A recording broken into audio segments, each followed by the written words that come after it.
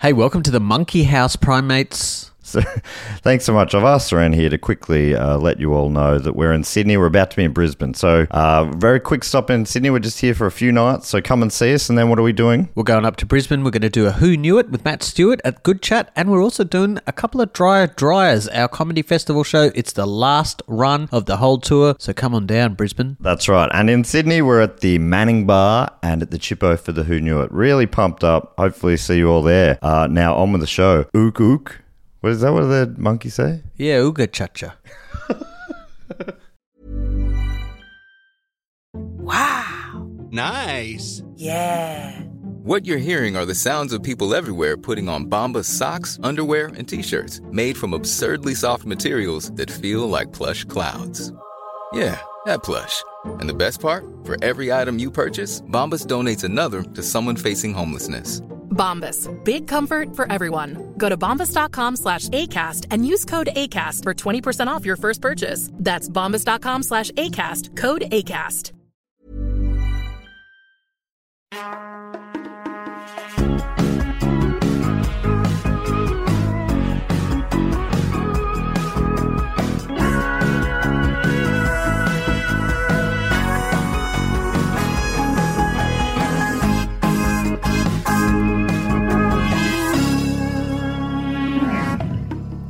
Welcome to Primates, the podcast where we explore primates in popular culture from chimpanzee all the way down to chimpanzee. I'm your host, Matt Stewart, and this week joining me in the Monkey House is comedian and returning guest. He's a back-to-back guest. It's Dave Warneke. Hello, thank you so much. Am I going back to back to front? Yeah, sure. Great. Great to have me in. Thank you. Great to be here. Love it all. We're in Bristol in the UK at the moment. What a lovely place this is. Yes, this is a great spot for the Monkey House. It is. It's great. I love being able to get the Monkey House on wheels. Yeah. Roll it around the world and see what we can find. We rolled it across the Clifton Suspension Bridge, paid the toll. Yeah. A beautiful bridge. What a bridge. Oh, beautiful. You called it your favourite bridge in the world today. Yeah, I got emotional when I was there. But I think I stand by it. Yeah, wow. That's fantastic. Now, we did a live episode of Book Cheat just a week ago, which was coming out today at the same time. That's right. Same time as this, a double drop, some call it. And you told us about the classic Sherlock Holmes novel. That's right. The Hounds of Baskerville. The Hound of the Baskerville. That's right. The Hound of the Baskerville. Is that what it is? The Baskervilles. Yeah, that's right. So it was a live show we did in Glasgow, you, me, and Corrie Will from the Sci Guys podcast. And yeah, it was a great time. Going back, it was one of 4 Sherlock Holmes novels. There's only 4 full-length novels, dozens of short stories.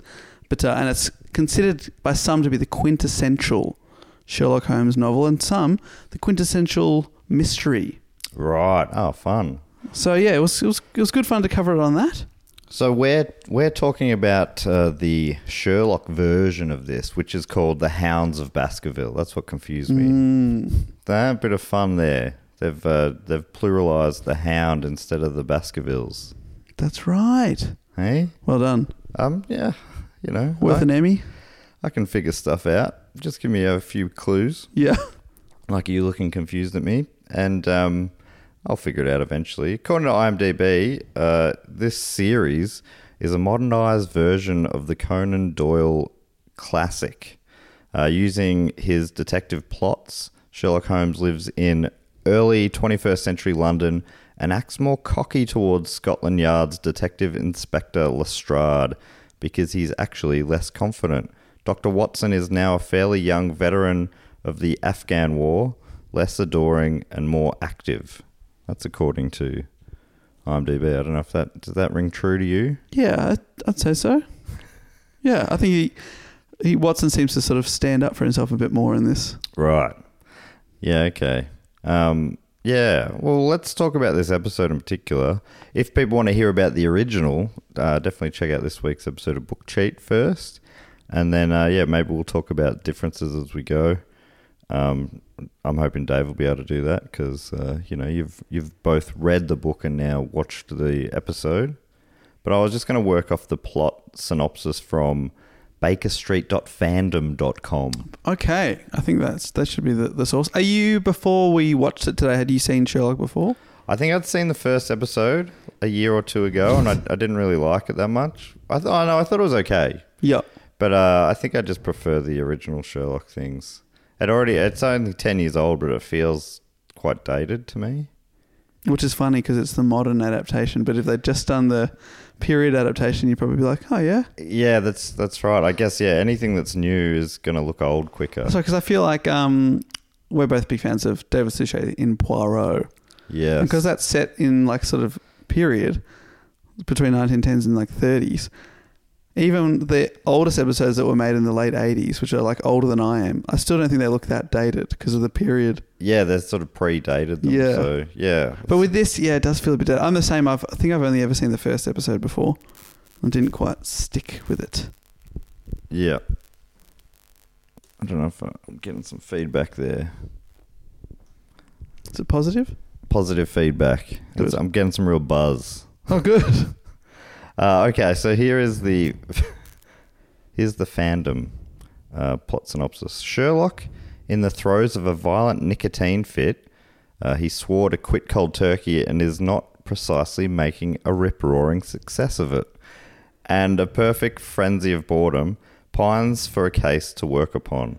After ridiculing an email from a child who asks him to find her luminous rabbit named Bluebell, he is visited by Henry Knight, a man whose father was violently ripped apart by a gigantic hound on Dartmoor 20 years earlier. Henry, then a small child, had fled in terror, only to be found in a bewildered state the next morning. So we saw that, didn't we? Yeah, that's sort of the opening of it to sort of suck you in with what's going on here. We see him as a boy fleeing the scene, and then we see him in the modern day just standing in that same spot as a man just screaming in agony, basically. But yeah, it's not really clear what's going on at that point. After years of not knowing whether or not it was a false illusion of his imagination, Henry has visited the hollow where the killing occurred and found a gigantic paw print of a dog, prompting his request for help from Sherlock Holmes. Although initially dismissive, Sherlock suddenly becomes interested after being struck by Henry's use of the archaic word hound. Sherlock agrees to come down to Dartmoor. Yeah, he's a real bitch at the start of this episode, isn't he, Sherlock? He's very sassy. He's sassy. He's short. He's telling people that he's bored, like mid sentence of them talking. Yeah, it's like, no, I don't care about that. Skip that bit, and then he's talking about his parents dying. He's like, no, next, whatever. Yeah. Like, okay. And he sort of does a bit of showing off about like just being able to tell what Henry'd been up to that morning based on powder on his pants. Yeah. A little bit of sauce on the lip. Yeah, a lot of extrapolation. And he's right. Yeah, he leaps to a few conclusions, and they're always right, basically. Sherlock and John interview the Dartmoor locals at a local vegetarian restaurant and inn and find that the hound has become a local legend with a guide who takes people on treks around the moor.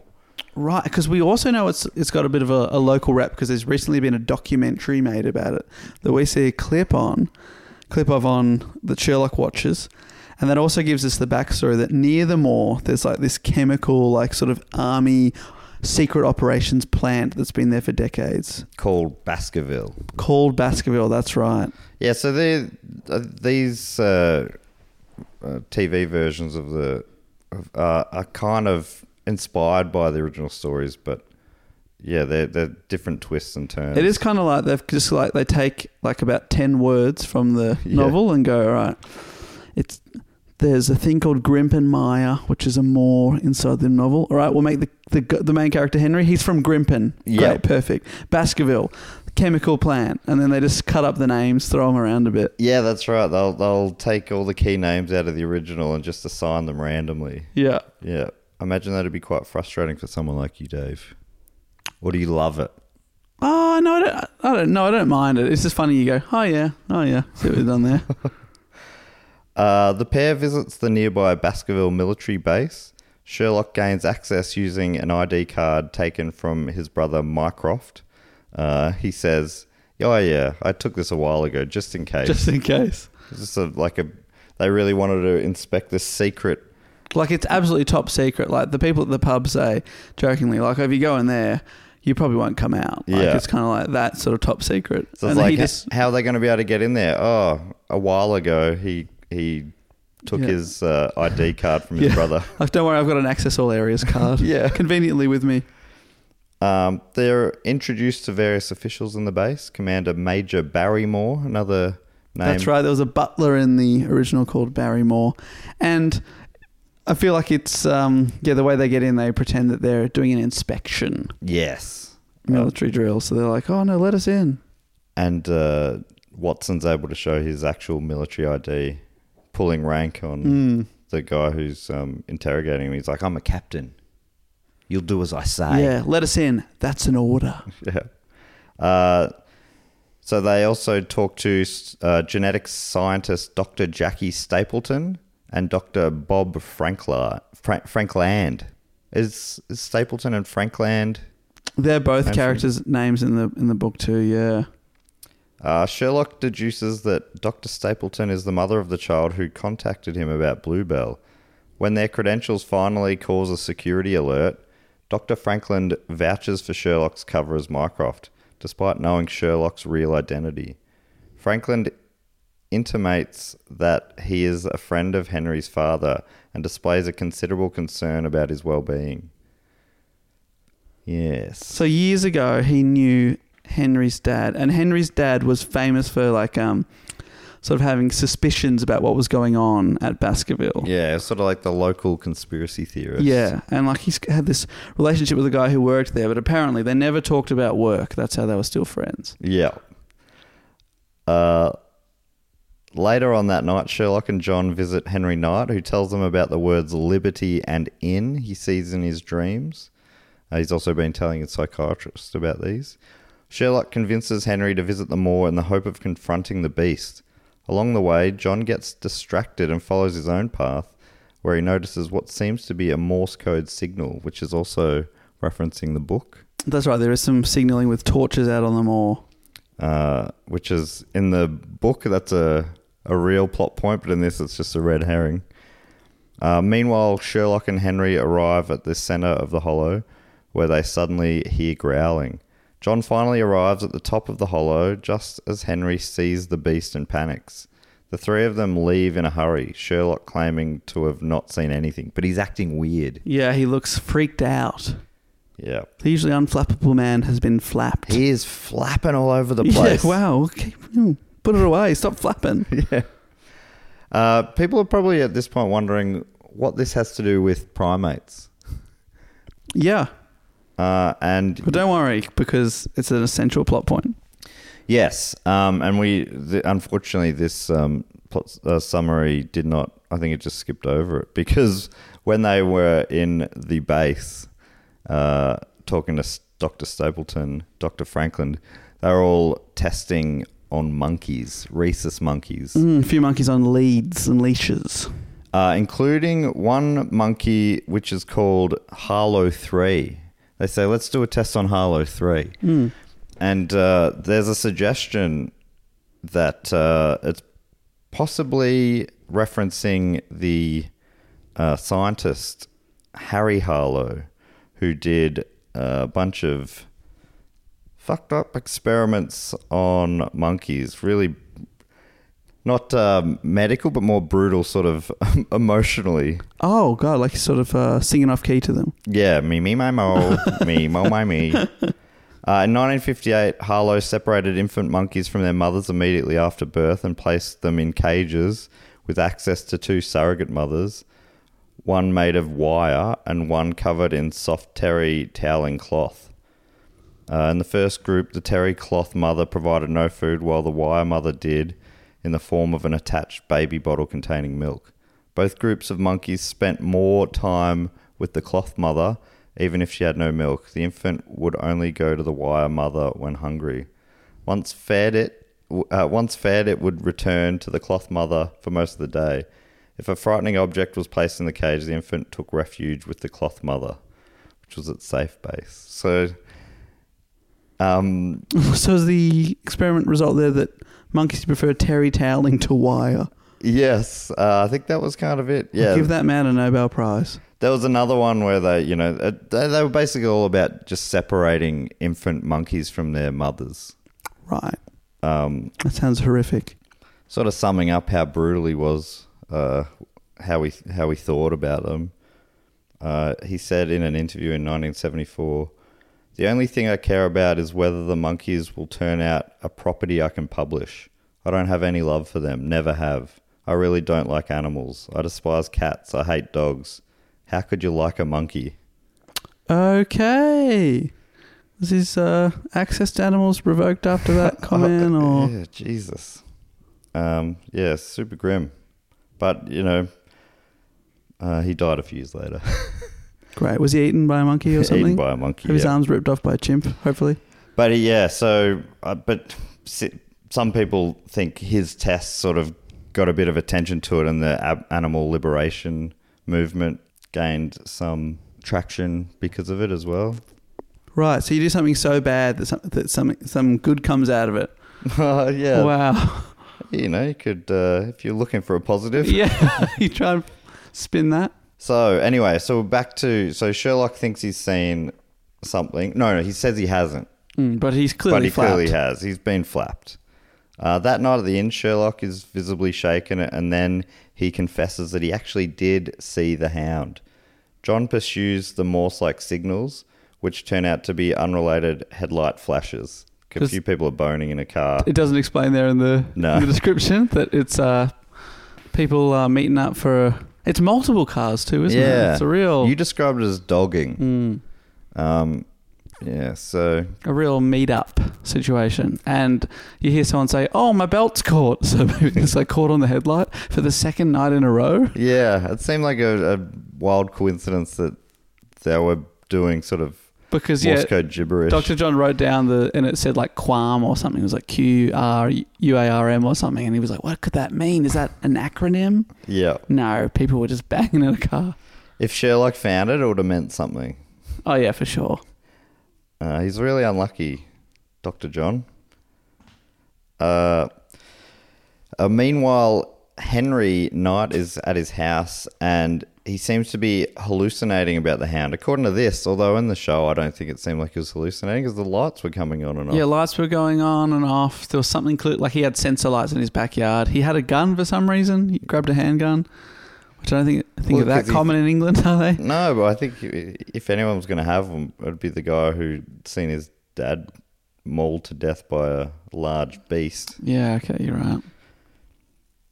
In the morning, Sherlock suggests that the hound might not be a name but an acronym. How he's come to this conclusion, it's unclear, but of course he's correct.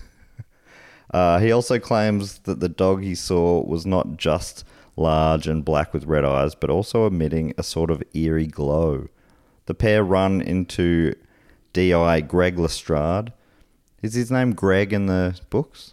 I can't remember. I don't know. I don't know if I've come across his first name before, Lestrade, and they comment that he's got a great tan. He's been on holiday, Lestrade. Yes, and Dr. John says, "Hey, Greg," and and Sherlock's like, "Why are you calling him Greg?" And they're like, it's because it's his name. Comes up full name G. Lestrade. Ah, so they filled it in themselves. They filled in the Reg.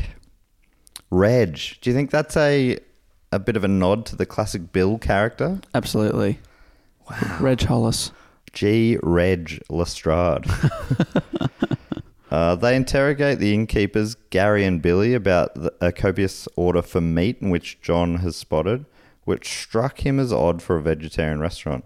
The proprietors own up to keeping a dog on the moor to boost the tourist trade. So they're sort of playing into the myth. Because they did say that documentary has been fantastic for us. Yeah, they said they thought that maybe they could get their own Loch Ness Monster. Yeah. But they assure the cops that they killed it because it was uncontrollable and the vet made them put it down. Don't worry, we killed it. Yeah. This satisfies Greg, but not Sherlock, who assures that the dog he saw was monstrous.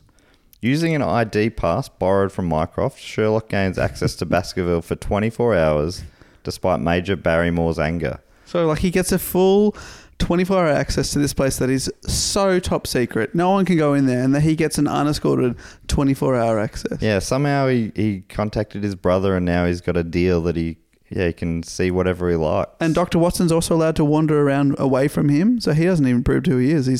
He's allowed to wander. It's amazing. Yeah. So John investigates the genetics labs where he observes various cages for test animals. We see a few monkeys again. That was the highlight for me. Yeah, it just breaks your heart, right? Seeing, well, you know. That was not the highlight for me. Obviously, seeing those the monkeys not in those conditions. Yes, and yeah, he saw various cages, a few leaking gas pipes in a confined chamber as well. As he leaves the chamber, he is stunned by a glaring light and a screeching siren. Trying to leave the lab, he finds his pass card access denied. He hears a growling sound and immediately assumes that it is the Hound. Because he also sees there's a cage that's been broken open. That's right. There's a big gap. It's interesting that why would you think the Hound would be in there? Yeah. If it's out loose, what is it, broken into But I guess maybe top secret? There's a second Hound. That's what he's saying. I've seen it. It's the Hound. It's like maybe it's another Hound. Yeah. Whoa, it's not the Hound. Yeah. Come on. Let's be fair. This is an imitator at best. Yeah. Come on, Watson. Watto. So he locks himself in one of the empty cages and calls Sherlock, who asks him to describe what he sees. Rendered speechless from horror, John is eventually rescued by Sherlock. By that time, he said, I saw it, glowing red eyes. Yeah, he describes it's massive, it. Yeah. It's black, it's glowing, says that in the book as well. I think Corrie noted that. That's a bit of a strange comment. How can you be black and glowing? Yeah, that's right, especially, midnight on the moor. Sherlock asks him what he saw, and John claims the dog was exactly how Sherlock had described.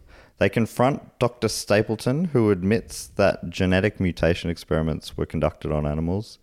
Sherlock now believes that the Hound was a manifestation of a drug that causes hallucinations contained in Henry Knight's sugar bowl.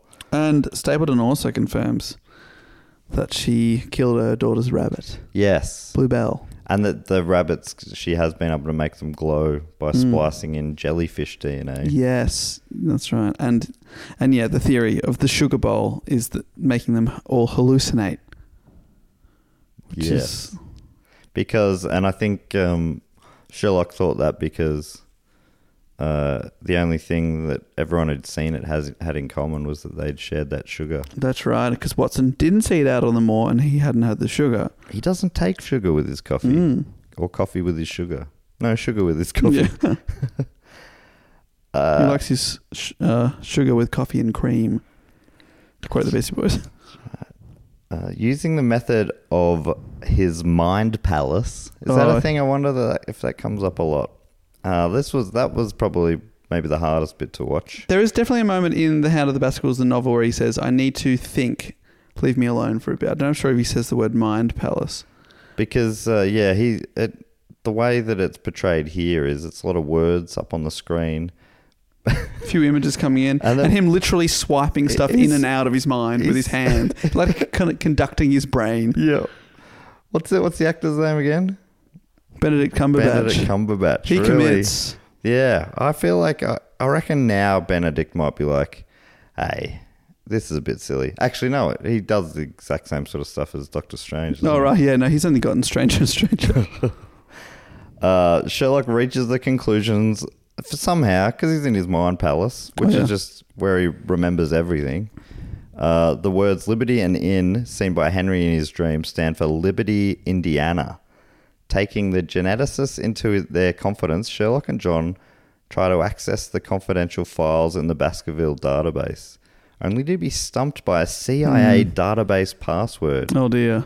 Only accessible by Major Barrymore. How did he get around this, Dave? Okay, so he walks into Barrymore's office. He starts looking around and stuff, which is so good. He's like, no, okay, paperclip, no. And it's this real sort of 90s or 2000s kind of editing of zoom in. Here. Winston Churchill biographies. Okay, no. And then he asks the geneticist doctor to describe him a little bit. She says, oh, yeah, he's the kind of guy we'd send into the Suez. And he goes, right. Basically, he's like, he's a Tory guy. Okay. Winston Churchill, Margaret Thatcher. No, he's probably more of a Margaret Thatcher kind of guy. Margaret. No. The password is Maggie. He said, because I think someone else suggested Thatcher, and he goes, no, they'd be on first name basis. Yeah. Margaret, no. No.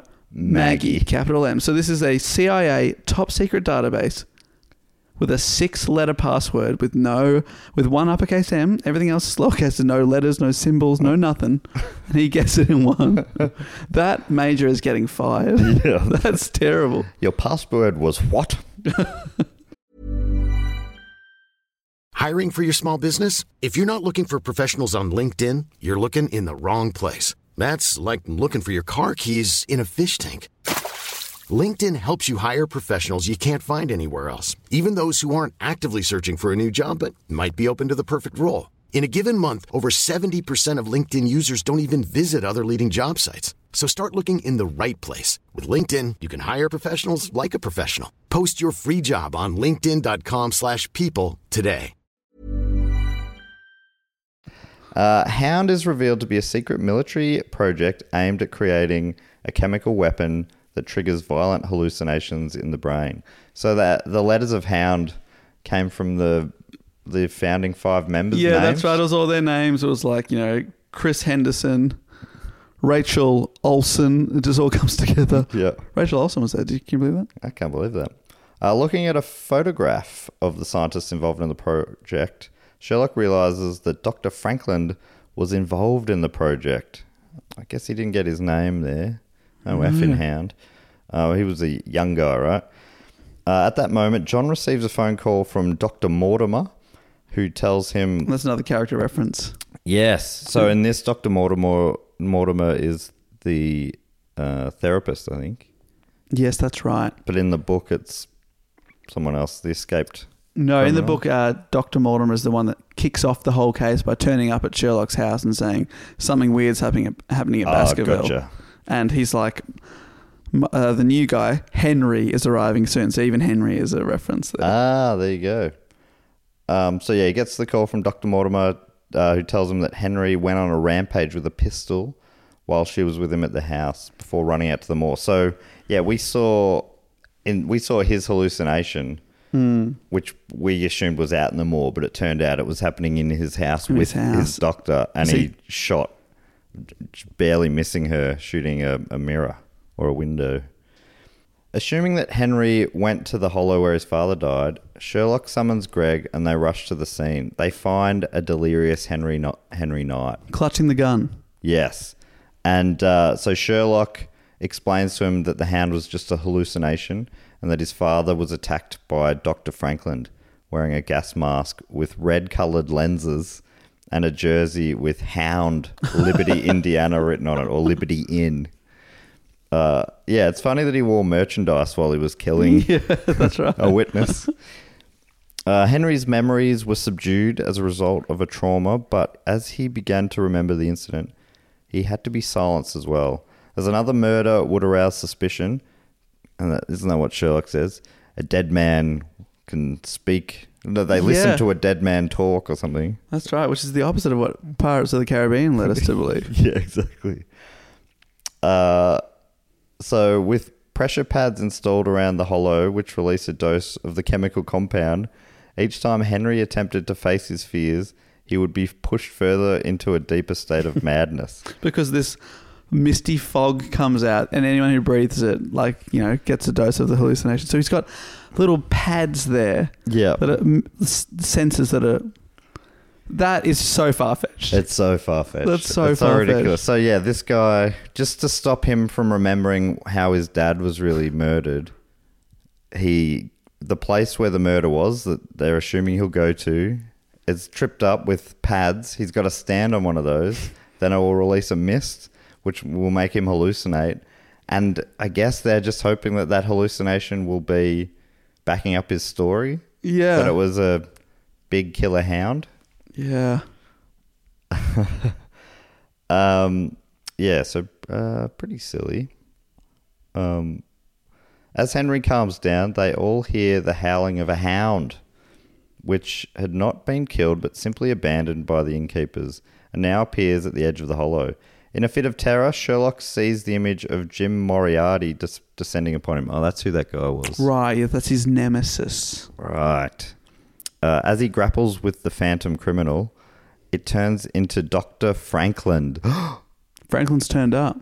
Yes, the man who earlier gave them an alibi to stay in the Yes, that top was very secret. confusing. Like, they were about to be arrested and probably never seen again for breaking into a military, like, top secret place. And he comes out and goes, no, I know these people. Let them go and keep investigating, Yeah. even though I am the murderer. It made no sense. Yeah, and that bit was never wrapped up, I don't think. Yeah, he's like, I'm a fan. I'm a fan of you, Sherlock. Love the blog, Dr. John. Yeah, I love that blog.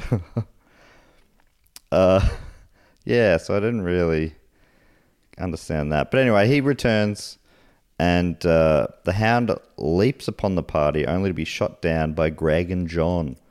Henry flies into a vengeful rage and attempts to throttle Franklin, but the doctor escapes because even though they seemed to kill the dog, another dog was out and about. Yeah, either that dog got back up after being shot in the head, or another dog appeared, and then while they're all distracted and shot a second dog, Franklin, the evil scientist, ran up the little hole and ran away. Yeah, And it was out. And they were chasing him down. So they've either just killed a second, let's be honest, innocent dog. And by this stage, they know they're innocent dogs Yeah. and not murderous hounds. Yeah, that's right, because they know I'm hallucinating. That's not really a red-eyed dog. That's just someone's little fluffy Pomeranian. Then, so Franklin escapes, but not for long because he escapes into the minefield and steps on his own pad. That's right, exactly. You know, you think that he'd be aware of pads, Yes. being a pad master. Yeah, that's right. But yeah, no, he steps on one of the, on a mine, pauses for a moment, and then wide shot, explosion. Explodes. The next day, Sherlock and John are having coffee, discussing the case. John is confused as to why he saw the hound in the lab despite not having inhaled the gas from the moor. Sherlock tries to explain that the pipes in the lab must have been leaking the gas, but John correctly guesses that Sherlock was the one who locked him in the lab as an experiment. It's a pretty full-on little experiment from Sherlock. Yes, it is. John also purposely reminds Sherlock of being wrong when he previously deduced the drug was in the sugar, which hits Sherlock's nerves. He implies he won't get it wrong again another time. In the last scene of the episode, Mycroft orders the release of Moriarty from a government facility in which Moriarty has written Sherlock's name all over the walls. We weren't really sure who that was, but yeah, that makes sense. It'd be his arch nemesis. Gotcha. Yeah, so that's the app. What were the? I mean, it was quite different from the original, wasn't it? Yes, it would be. It's basically it's a new story. Yeah. The only thing that are the same are some of the names, the Location, basically. Yeah, that's right. So it was a Devon Moor, and They thought it was a hound. they thought, and people have seen a glowing hound out on the moor. Yeah. And that it apparently killed someone by ripping out their throat. There's a list of illusions here. Would that be things that? Let's see. We'll read a few. See if they're interesting at all. The episode starts with, it didn't mention that Holmes was blood-soaked and holding a harpoon. Yes, that was. Apparently, that was a reference to the adventure of Black Peter, Okay. which I guess is one of the short stories. Must be, yeah. Holmes' stated preference for something stronger than tea, perhaps 7% stronger, is a reference to his use of a 7% cocaine solution described in The Sign of the Four. Gotcha. That is one of the novels. Right. The hallucinogenic gas comes from The Adventure of the Devil's Foot. So it's just like, not just the names, there's references galore to the texts. The episode contains the first use of Holmes' catchphrase, "Once you've ruled out the impossible, whatever remains, however improbable, must be true," which appeared in a bunch of his stories. Sherlock describes Lestrade as brown as a nut, a phrase taken word for word from a different conversation in A Study in Scarlet. That's the first novel. It really feels like they've shredded up, like they've printed out all the books, chopped them up into sentences and words, mixed them around, and seen what happened. When Sherlock is trying to find his hidden cigarettes, he also searches a slipper, which is a reference to the adventure of the Musgrave ritual, in which Watson mentions that Holmes keeps his tobacco in the toe end of a Persian slipper. Right. There's for the Sherlock fans, I guess there's a lot here to be delighted about. Yes. Henry Knight quotes the words of Dr. Mortimer in the book. Mr. Holmes, they were the footprints of a gigantic hound. Yeah, that's right. He says, was it a man or a woman? Mr. Holmes, they were a gigantic hound. Henry watches the 1959 film The Hound of the Baskervilles briefly on television. Remember, he was flicking through channels and nearly every channel had a big wolf or dog on it. Right, yeah, poor guy. It's unlucky. So there's a bunch of those kind of facts, if you like. Yeah. Then there's some trivia, but, could it be any more fun than what we've already read out? Let me pick one at random here. Okay, a bit of trivia here. Here we go. In the original script, Dr. Mortimer was to be killed by Henry, but the idea was discarded. Oh, okay. Yeah, right, that gunshot. Yeah. Yeah, right, so he was going to shoot... That would have been a grim extra. He just shot the therapist, who was completely innocent. Yeah. Yeah, there was also a scene where Watson had a date with her, which was set up out of nowhere. Yeah. It's very strange. Or was it? Am I asking for them to spoon feed us? Why can't they just jump into a new scenario? Yeah, that's right. Unexplained. Fill it in yourself. There's a bunch of errors. I'll pick one of these at random as well. When John and Sherlock first see Lestrade inside the bar, he has a beer. In one shot, he lifts it to take a drink. But the next time you see the beer, it is still completely full. What? What are we meant to imagine this is some sort of magic beer? Jeez, I hope someone got fired for that blunder. Yeah, so funny. Yeah. What did you think of the show episode overall? And comparing the two? Well, I don't want to shit on it, okay? But are you going to? No, I just wanted to say I didn't love it. It didn't grip me. I thought there was a few too many coincidental things. It went quite long too. It's like full movie length, and I feel like for that, I think I agree with you. I probably would have just rather watched a movie adaptation of the novel, which I thought was probably a bit of a better story. Yeah. So I would give Sherlock a go again because I kind of like some of the stuff in the world. I thought Martin Freeman was great as John Watson. Really liked his performance, and Benedict Cumberbatch as Sherlock Holmes. Maybe he's less of a prick when he's not having tobacco withdrawals. I think he is supposed to be a bit smarter than everyone, have a bit of a complex, but I think this was to the extreme. For the first 15 minutes, I was just like, shut up. Yeah. You're so rude. Yeah. Which I'm sure that's meant to be it, but when you haven't watched the whole series, you're like, mate, come on. Now, you normally say your bunch of bananas is about 6, is that right? Well, you've changed every week, to be honest. Yeah, it just depends, what's on special. Okay. What's ripe. Yep. But a perfect bunch for me would be, I'd say 7. One for every day of the week. Yep. Like putting them on my porridge. I'm the same. Now, how many bananas do you give this out of 7 then? Out of 7. I'd probably give it a 4 out of 7. 4 out of 7 for Dave. Yeah, it's like I didn't hate it. That's the thing, yeah. I don't want it to come across as as I know people love it, but I was just a bit like, oh yeah. Yeah, maybe it wasn't the best episode. I don't know, but it's funny because it's supposed to be the best novel, Yeah, I think, and it's pretty rough that we've just heard the original as well. It's hard to compare that with a classic.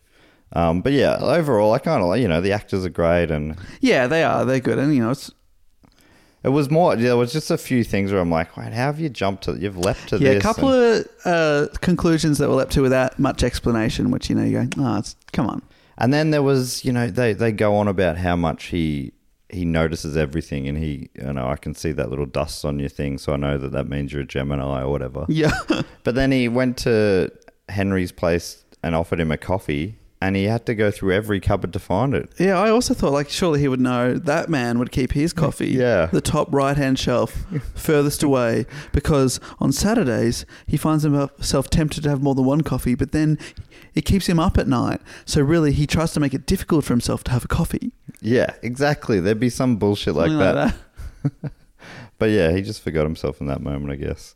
I'm also going to give it a 4 out of 7. I thought, I was happy to watch it. Yeah, it's a bit of fun. Yeah. Sorry if I've been mean. But, No, I don't think we've been too negative. We just didn't love it. I do love this genre, though, of course. I love a whodunit. Yes, I think that's the thing is that I think we're spoiled for choice. And like, out of the choices, I'd probably go, I'll pick a Poirot. I'll pick a Vera over Sherlock. Who's Vera? Do you know Vera? It's another English one. Don't know Vera. It was great. Another one of those ones that's named after the title of the character. Yeah. Yeah. Now, the other thing we like to do is, based on Andy Matthews, who's some sort of scientist, he once told us that something like 98% of DNA is shared between humans and chimpanzees. Wow. Now, how much of yourself did you see in the primates on screen today? Wow. The rhesus monkeys. Well, every now and then I feel like I'm sort of trapped in a cage, But you're doing just fine. Yeah, and despite all my rage, I'm still just a monkey in a cage, you know what I mean? Yeah. So I feel like I'm probably like a 71%. Okay. So like, sometimes I feel like I'm really sharing a lot, but other times I don't see myself in them. The etymology you might be interested to find out. It's a possible lit connection. The name Rhesus is reminiscent of the mythological king Rhesus of Thrace, a minor character in the Iliad. Oh, there you go. However, the French naturalist Jean-Baptiste Ardebert, who applied the name to the species, stated, "It has no meaning." The rhesus macaque is also known colloquially as the rhesus monkey. Yeah, so... So what have you gone with there? I went with a 71. 71%. Yeah, that's great. I'm thinking I think they're great. I don't want to be I'd say 100%, but that would be cocky because that's how great these monkeys Sure. are. But how much of myself do I see in them? Based in the fact that I would also hate being in a cage and lash out at any moment. I'm going to go with 69%. Right, safe number. And Dave, we got a question or a message come in from Lars van Coverden from Utrecht in the Netherlands. Fantastic. Listeners, if you have any questions or facts or suggestions or for topics for future episodes, there's a couple of links in the show notes. Please hit them up and let me know, whatever you like. Lars wrote, "Last Sunday, I went to the Appenhul in the Dutch town of Apeldoorn, which is a zoo solely dedicated to primates. It was honestly the most fun zoo I've ever been to. All of the non-limb-terry primates get to roam free in between the visitors. Wow. The limb-terry ones also have a lot of living space, don't worry. I saw a red ruffed lemur steal a piece of candy and a baby Barbary ape jumping on a trampoline. A family of emperor tamarins was about the cutest thing I've ever seen. They're a lot smaller than I expected.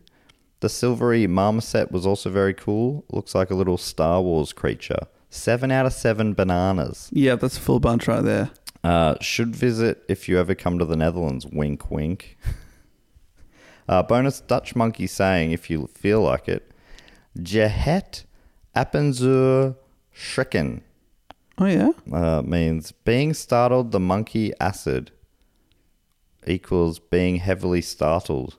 No, it does not make much sense in Dutch either. Loving the pod is back. Oh, thanks so much. It was a pleasure to have your message come in, Lars. Yeah, we're pretty much coming up to the end of the episode here. I don't think we have any reviews come in this week. If anyone has any 5-star reviews. I'll read them out at the end of the episode. Have you come across any monkey related stuff lately, Dave, that you wanted to talk about before we go?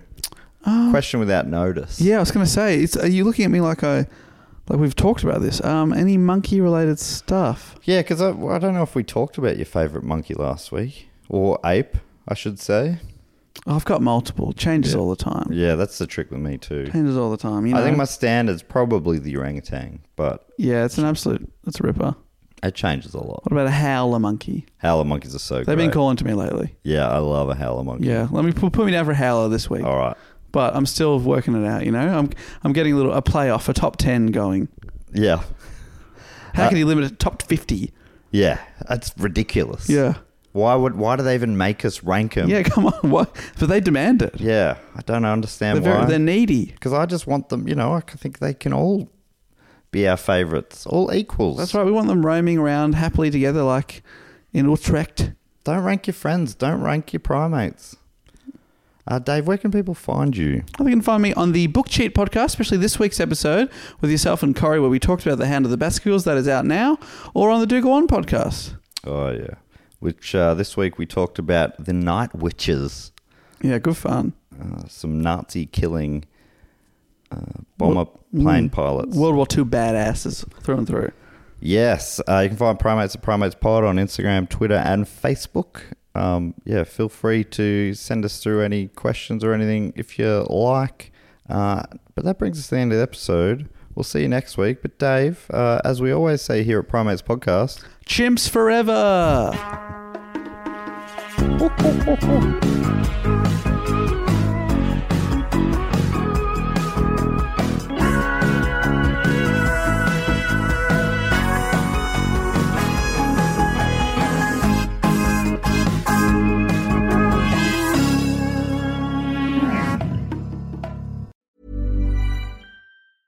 Hey, it's Paige DeSorbo from Giggly Squad. High quality fashion without the price tag. Say hello to Quince. I'm snagging high-end essentials like cozy cashmere sweaters, sleek leather jackets, fine jewelry, and so much more. With Quince being 50 to 80% less than similar brands. And they partner with factories that prioritize safe, ethical, and responsible manufacturing. I love that. Luxury quality within reach. Go to quince.com/style to get free shipping and 365-day returns on your next order. Quince.com/style.